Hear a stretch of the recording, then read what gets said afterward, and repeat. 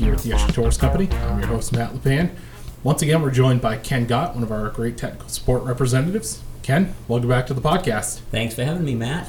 We've talked a lot of Kumo Cloud, Kumo Station with you lately, so it's nice to change the pace a little bit. Today we're going to be talking about the features and benefits as well as the post-installation setup of a 724 thermostat. For those not familiar, Ken, can you talk about the 724 itself and then take us through some of the features and setups? Sure thing, Matt. I'm glad you mentioned Kumo Cloud, Kumo Station, because it also relates to the rebates. With this thermostat, you are eligible for the Mass Save rebates of $1,500 per ton up to 5 tons. Keeping in mind this is only good on oil and propane systems. What we're going to talk about today is the ACONT 724 AS 42DA and the TCONT 724 AS 42DA. One's Trane, one's American Standard. They're the same thermostat. 724, just to keep in mind, uses conventional wiring, your R, your Y, 1, Y2, W1, W2, and is non-communicating.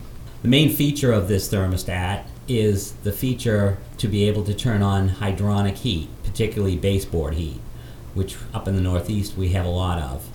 What this thermostat will do is, we've had this issue in the past where if you want to hook up a thermostat to an air handler, cooling only air handler, and have baseboard heat, the fan continues to run. 724 is going to shut that fan off.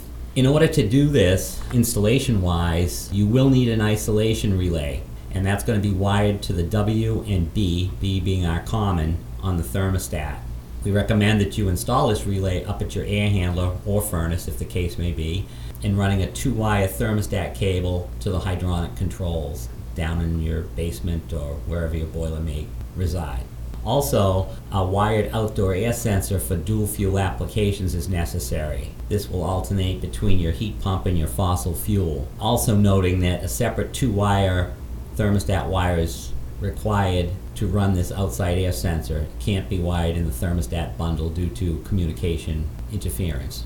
Some of the features that the thermostat also contains is Nexia connectivity, which means you can remotely operate the thermostat in your system from your smartphone, tablet, or computer. Also, a nice feature is it has a built-in humidity sensor that can control dehumidification in cooling. This is achieved by slowing the fan down. Also, it has auxiliary outputs for a humidifier, dehumidifier, or ventilation. Also noting that this can run a variable speed indoor blower by using the BK terminals on the thermostat that will communicate with your variable speed blower in your air handler or furnace. Another feature this has is compressor and auxiliary heat lockouts, but of course the outside air temperature sensor is required. This will allow you to shut off the compressor, like in a cooling compressor, when the temperature drops below 50 degrees, or prevent you from running your auxiliary heat when the temperature rises above, for instance, 60 degrees when you want to use your heat pump. This thermostat also can control up to 4 stages of heat and 2 stages of cooling.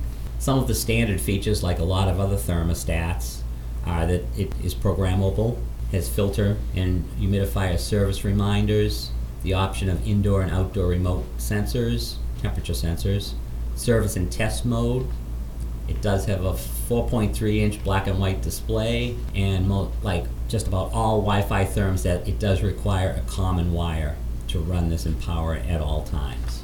So Ken, it seems like the 724 is a really nice option for folks to use. Why should they choose it over something like an 824 or an 850 or even a 1050? Well, right now, as things stand right now, the 824, 850, and 1050 don't shut that indoor fan off, which is a software change, which currently it's under research and development and will hopefully be available in the near future, and we will let you know when that comes available. Yep, you can stay right here with us on Tours Tech Talk, and when that becomes available, we'll more than likely have Ken on or Phil on or Russell or Mark to update you and tell you about the features and the changes with the 824, the 850, and the 1050. But the 724, it's a great option. It gets you what you need for rebates, and it comes at a good price point. It's a pretty solid thermostat all around. We want to thank Ken for coming on to Tours Tech Talk here, talking about the 724. If you have any questions on it, you can call any of our tech guys, or you can talk to your territory manager or inside sales. They'll be able to get you all the information you need. Whether you're selling American Standard or Trane, they'll be able to get you which option you need, the A-Cont or the T-Cont. I want to thank you all out there for listening. Make sure to subscribe to the podcast, Apple Podcast, Google Play, Spotify, TuneIn Radio, iHeartRadio. Pretty much anywhere you can find a podcast, you can find Taurus Tech Talk. Just search Taurus Tech Talk. Follow along on social media, Facebook, Twitter, Instagram, and LinkedIn. Use the hashtag Taurus Tech Talk. And as always, you can catch all of our podcasts on our website, sgtaurus.com/podcasts. I want to thank you again for tuning in. We'll see you next week on Taurus Tech Talk.